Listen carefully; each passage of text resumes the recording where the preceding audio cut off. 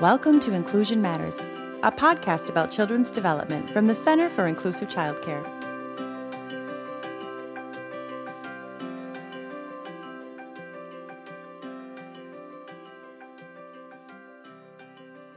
Welcome to Inclusion Matters, a podcast from the Center for Inclusive Childcare.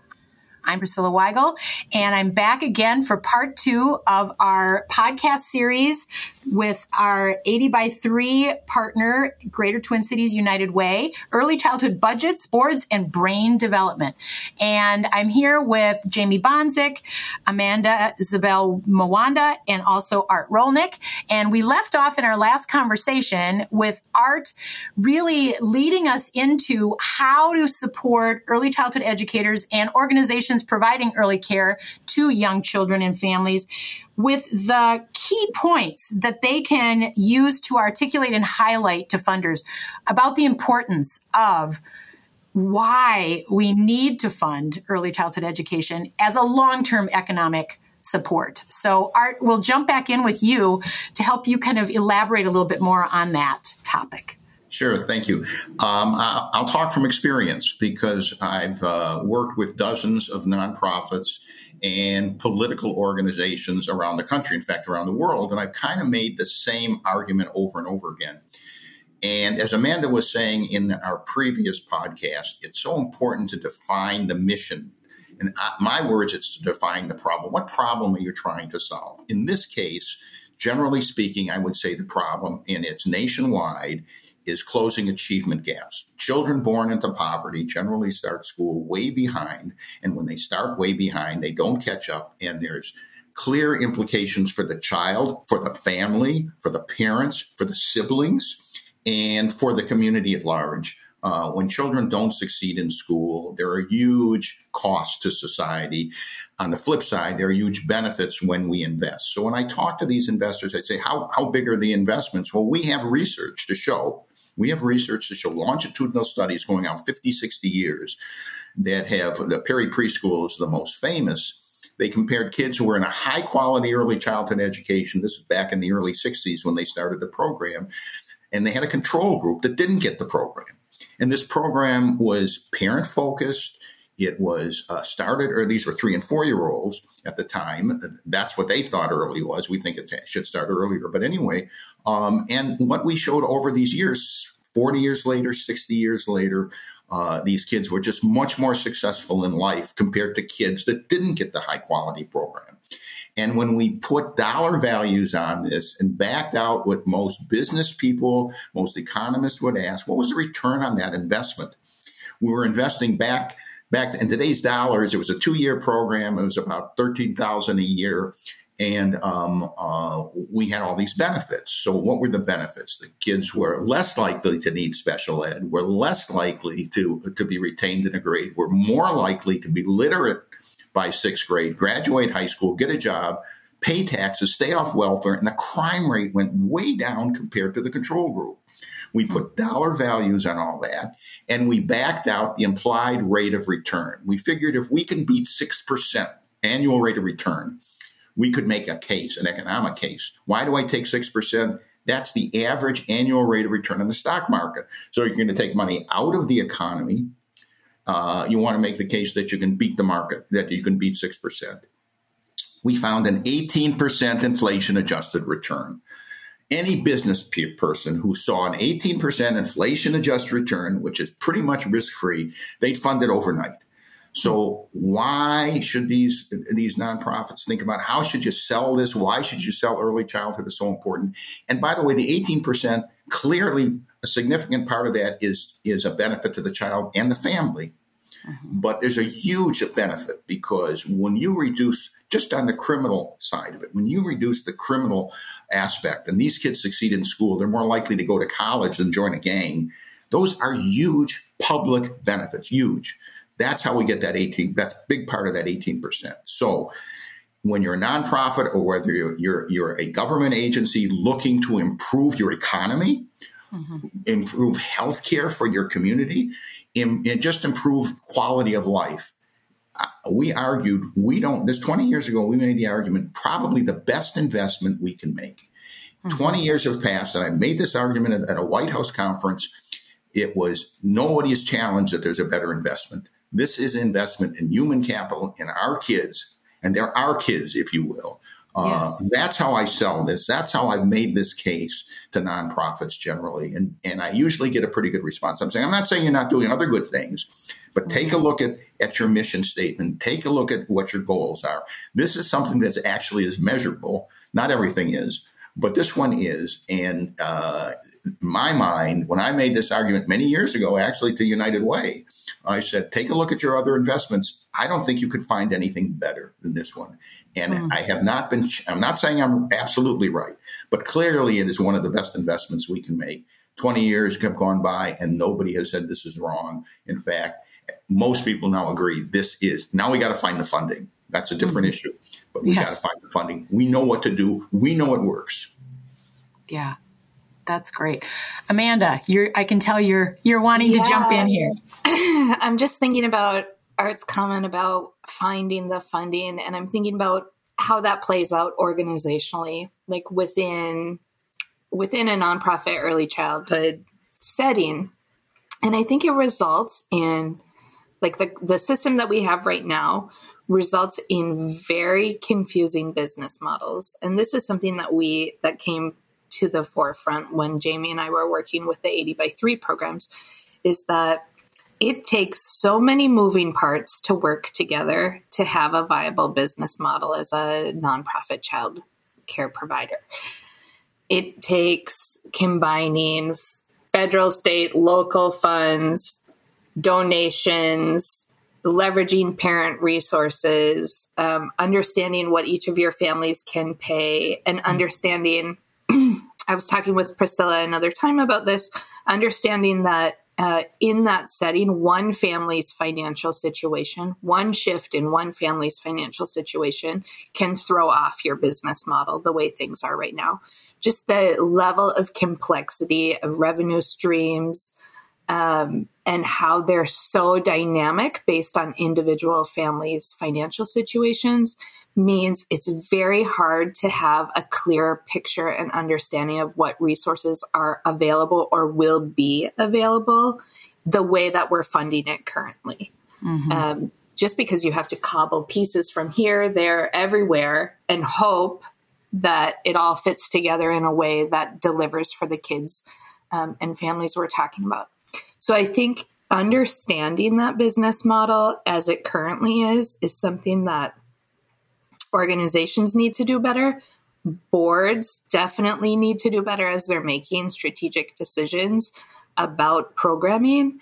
They need to understand all those movable parts and how they fit together. But I think, as Art is saying, like, it's a bigger problem, and one program might be able to get it right and do all the right things and plan for all the scenarios. But it's a problem facing all of our programs.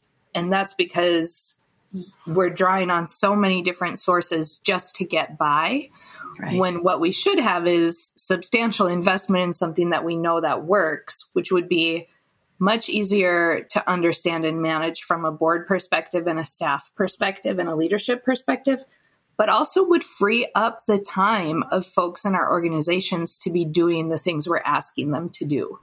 Yes. And also provide consistency, because all those things you're describing, Amanda, change in a grant cycle. And so that understanding you can master it for this period of time, and then those funds that period is up, and they're not refunding this type of work anymore, or we're not eligible for that grant anymore. I haven't seen any other business model where an individual's financial situation can throw off a whole program model, right, where a legislative decision can throw off a whole program model, where economic shifts can throw off your whole program model. I mean, there are so many variables that have to be in alignment for these business models to work the way they are. And people are doing it. God bless them. They are doing it, and they are making it work for our kids. But there's got to be a better way. And I think the better way is to fully fund this and to recognize the return on investment and the importance of putting our money behind the things that we should be caring about, our kids. Right. back to your statement in our part one about, the mission, or was that Jamie? The mission is the value statement. That was you, Jamie. And so Jamie, with the work that United Way has been doing, especially with the 80 by 3 project, there are a lot of roadblocks and barriers to that dream that Amanda is putting forward here in this conversation and Art is describing. What are you hearing and what have you heard and kind of what are some of those things that come to that bubble up? Yeah. So thank you for the question. And I think the thing that we're hearing about is the same thing I've been hearing about for over 20 years in the field, which is that early childhood educator wages have been subsidizing our larger investment as early childhood as a public good.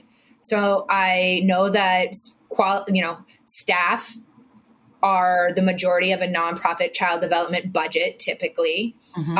And that if you're a nonprofit, largely, if you're making any profit, you might be making a 1% return so that you might be able to invest it so that you have some future buffering because there's going to be things that happen.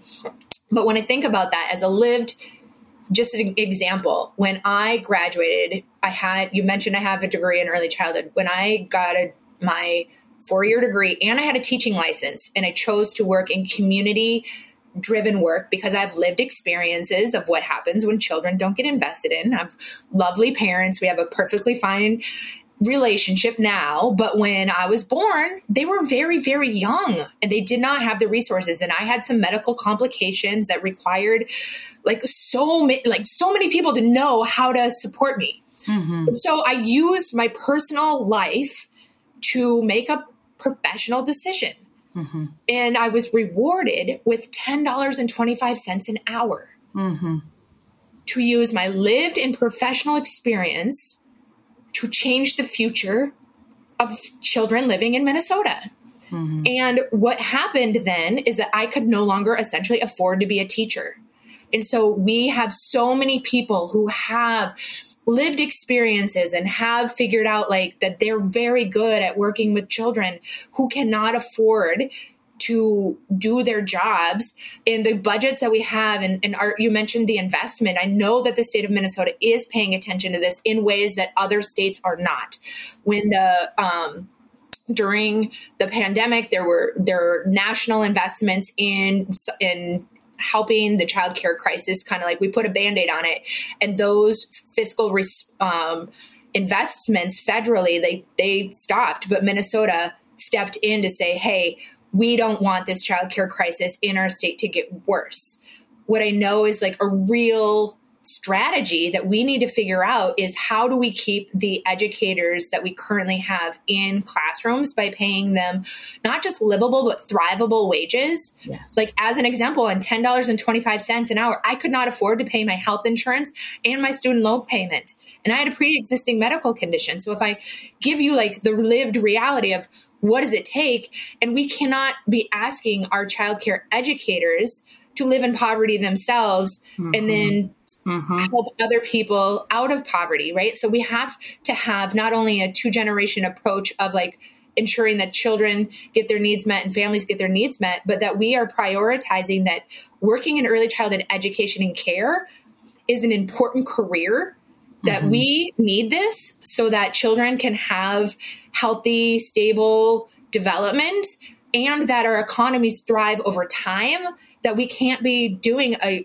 either or approach to our investment. We really have to look at a whole community approach to, if we want people who have creativity and are problem solvers and critical thinkers, that happens in their first earliest years of life, that preps them for that. Mm-hmm. And quite mm-hmm. honestly, being curious and taking advantage of other things in life, there's a bit of a privilege that comes with that. And when I think about some of the achievement or the opportunity gaps that you've named that exist, is that in order for people to invest in themselves, somebody has to invest it in them along the way. Right.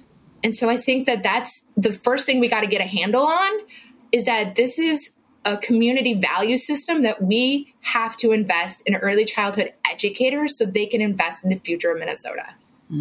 Yes. Art. Yes. Yes. I just want to pick up on some of Jamie's comments that were terrific, but in particular, she makes the point that early childhood education is a public good. Yes. And it's critical because a lot of my critics, when I first started, said, oh, this is the mother's job and these aren't my children. And I said, no, in a way they are, because if they don't succeed, you're going to pay for this and you're going to pay dearly for this. So it is a public good. I think that's very important to get across. Another point I want to get across, and I don't want to put a lot of weight on Jamie and Amanda's shoulders, but nonprofits are critical to moving this to scale. Nonprofits by themselves can't do it, but what they can show the way. And years ago, United Way got into this space. And if it wasn't for United Way getting into this space, we wouldn't be here in Minnesota with this kind of funding. United Way has played a critical role in moving this forward, going way back to Warren Staley when he was chair of the United Way board many years ago. And in order to bring this to scale, you have to show it works. And the problem with teachers' pay, the way I would argue to deal with that problem, we have a scholarship program. Scholarships now, the new legislation says scholarships have to pay the market price. And our scholarships, we're arguing, have to be used at high quality programs. Well, if you want a high quality program, you got to pay for it.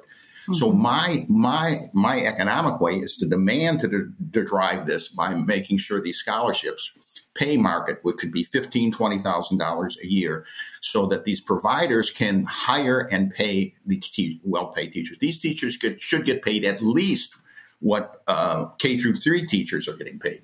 Mm-hmm. In fact, the research says they may be more important. And so, again, back to the public good, back to making sure you get what you pay for. It's got to be quality. And if you want quality, you better pay these teachers well. We're not there yet. We're clearly not there yet. But as the nonprofits start funding this and showing results, that's how we can bring it to scale. And I would argue we're not done with our job until we bring it to scale. And the only way we do that is to get the people in St. Paul understanding why this is so critical for these kids, for their families, and for our economy. By the way, where should the funding come? For the nonprofits, it's one issue. I'm not going to get into that space. It's not my expertise. But in the policy space, I've argued this is about economic development. We have a huge budget in the state of Minnesota for economic development. You don't want to get me started, but we spent a lot of that on sports stadiums. Are you kidding me? The return on that, I'm telling you, is zero. Mm-hmm. These sports stadiums would get built. The market will take care of that. The market will not take care of these kids. Yeah. Only public policy will. Back to why this is a public good, and we need to convince our policymakers that it is a public good and that you have the resources to do this. This is a very wealthy state. There's no way we shouldn't fully fund this for every child. And when I mean fully funded, it includes home visiting and the scholarships. It's what we call the Minnesota model for early ed, which, by the way, has gotten national attention. Now, we are leading, but we're still way behind in terms of the number of kids that don't have these advantages. So I want to stress it is a public good, and the nonprofits have a clear role in playing this in playing this role and encouraging more investment until we eventually get to the final goal. And we can measure it, and we can tell you. Ultimately, by the way, we can tell you what quality is. It's programs. It's not one size fits all. What works, music programs at McPhail or Montessori or Head Start, it depends on the child. It depends on the parents. Engage and empower these parents. Let them make the decision. That's what scholarships do. We can get there. We know we can get there. And now it's just a matter of continuing and being in it for the long run, because it's not a short run fix. It's going to take a while. Right. And Amanda, you spend your life with nonprofits. I do. Tell us. I spend my daytime life with nonprofits, and I spend the rest of my time with a 2-year-old and a 5-year-old. Right. So Art's comment about this being a public good is very real to me and of economic value, because without access to high quality early childhood education, I would not be sitting here today with you all. So it's a very real and present thing in my life right now. I was also thinking about, because I do spend most of my time working with nonprofits, I was thinking about what creates a healthy dynamic within those organizations that can then spread. And it is that investment in staff and in supports for staff in the operations, because what I have seen is I do a little bit of mediation work and I do conflict transformation work in addition to the nonprofit piece. And a lot of times I'll be called into a situation where there is conflict going on in the organization, or there's been just like rapid levels of change because of staff turnover. And they're trying to figure out like what's happening in the climate of the organization that's causing this. And more often than not is I find that there are elements of this re-traumatization of employees. And so that's fostering an environment where they cannot show up as their best self for our kids, which is what we need them to do, right? We need them to bring every ounce of their energy and expertise to the table. But if they're exhausted, if they're not invested in, they cannot do that in an environment that doesn't support that. That's the first thing I was going to say. The other thing that I was thinking about while Art was talking is the number of organizations I work with in Greater Minnesota who are, whether it's the initiative foundations, whether it's local government, everybody is trying to figure out how do we solve this problem. And a lot of folks do see nonprofit centers as being kind of crucial to getting to scale, as particularly in small communities. Mm-hmm. The issue with that is a small community likely cannot afford to self-fund a child care center. And those parents, we know that there are high rates of poverty in rural areas. So we know that those parents can't also fully fund their own child care center. So what a nonprofit model does is allows a community to come together and say, this is a community need that we have for our children to be taken care of, so our adults can be in the workforce, so that our kids can be healthy, all of those things. The nonprofit model allows is then for there to be an earned revenue stream where people are paying for care or we're getting grants in for care, but also we can supplement that with contributed income. We can go to the philanthropic sector and say, this is something good to invest in. I think the further you get out from kind of major power centers and urban centers, this is probably across the country, but I'm most familiar with Minnesota, the harder it is to access those things though. Mm-hmm. So I think part of it is understanding communities will lean in. They want to solve their problem. They want to when the for-profit child care center in their town closes, I've seen multiple communities invest in starting a nonprofit center. But they still need investment from the outside because the communities are small and under-resourced to begin with. Mm-hmm. So when I think about the nonprofit role in this, I think, one, there's a place for it because it's mission-driven work. And what we're talking about is an important mission to be part of.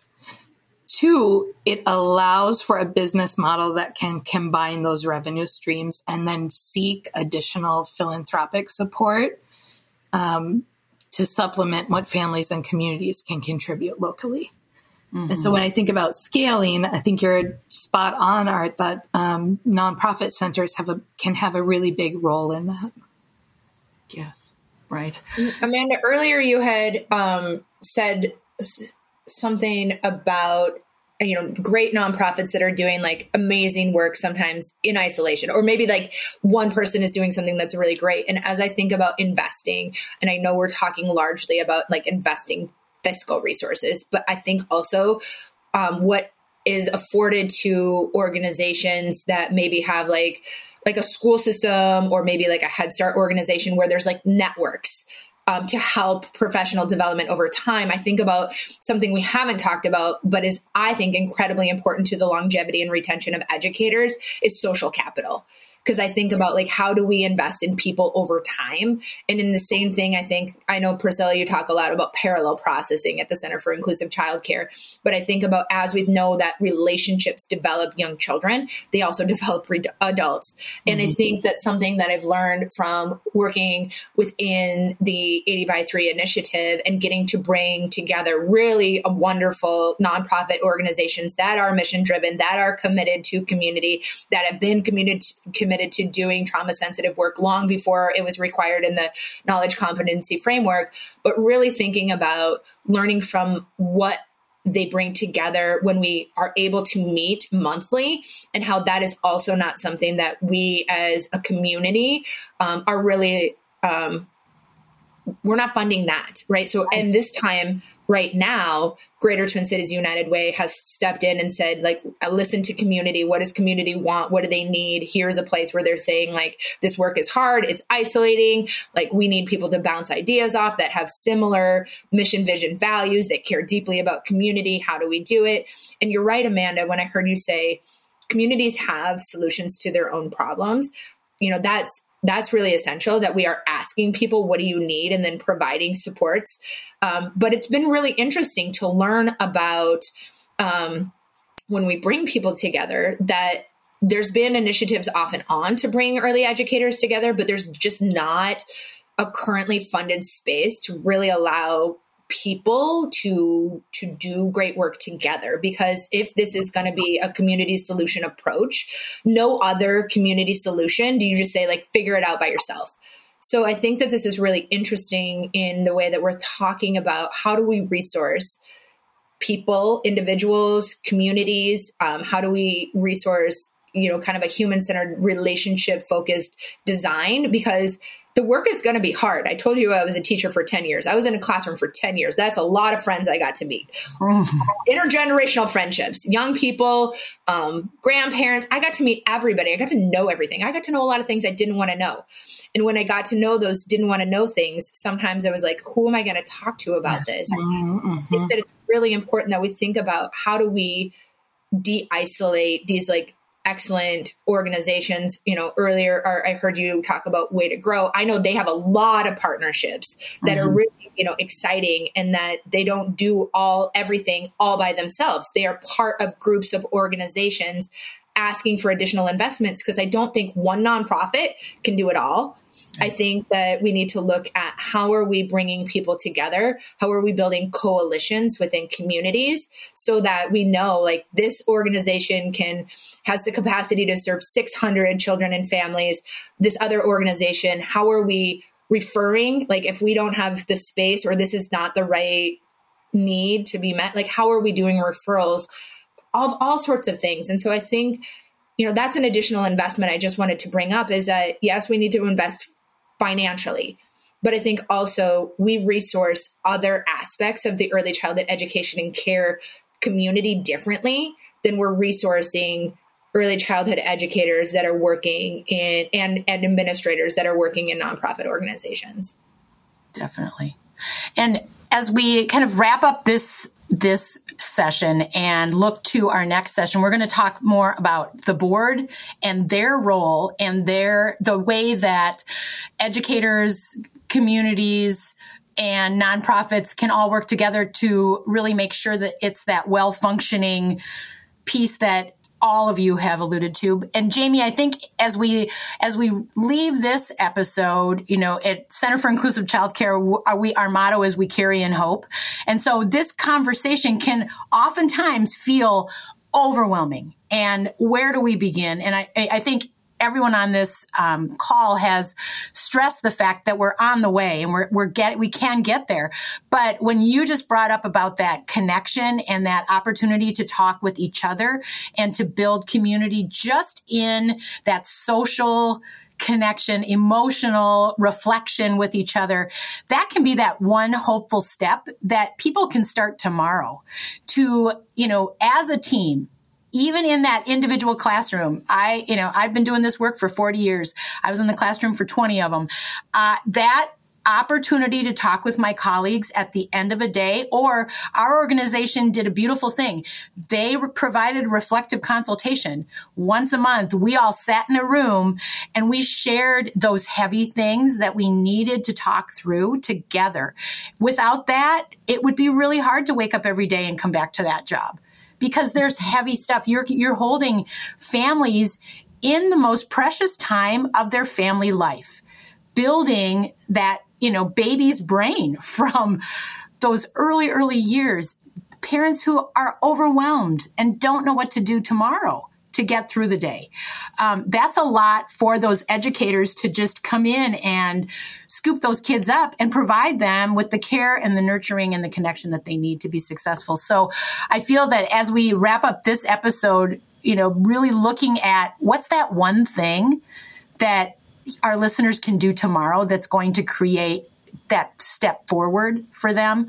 And I look forward to part 3 as we really focus on boards and how do we keep them engaged, help them understand all these key things that we're talking about today, and help them advocate, because they're the ones that are going out and speaking to that larger system. And they're so essential to the work that all of us are doing. So thank you all for being here. I look forward to part 3, and we will talk soon.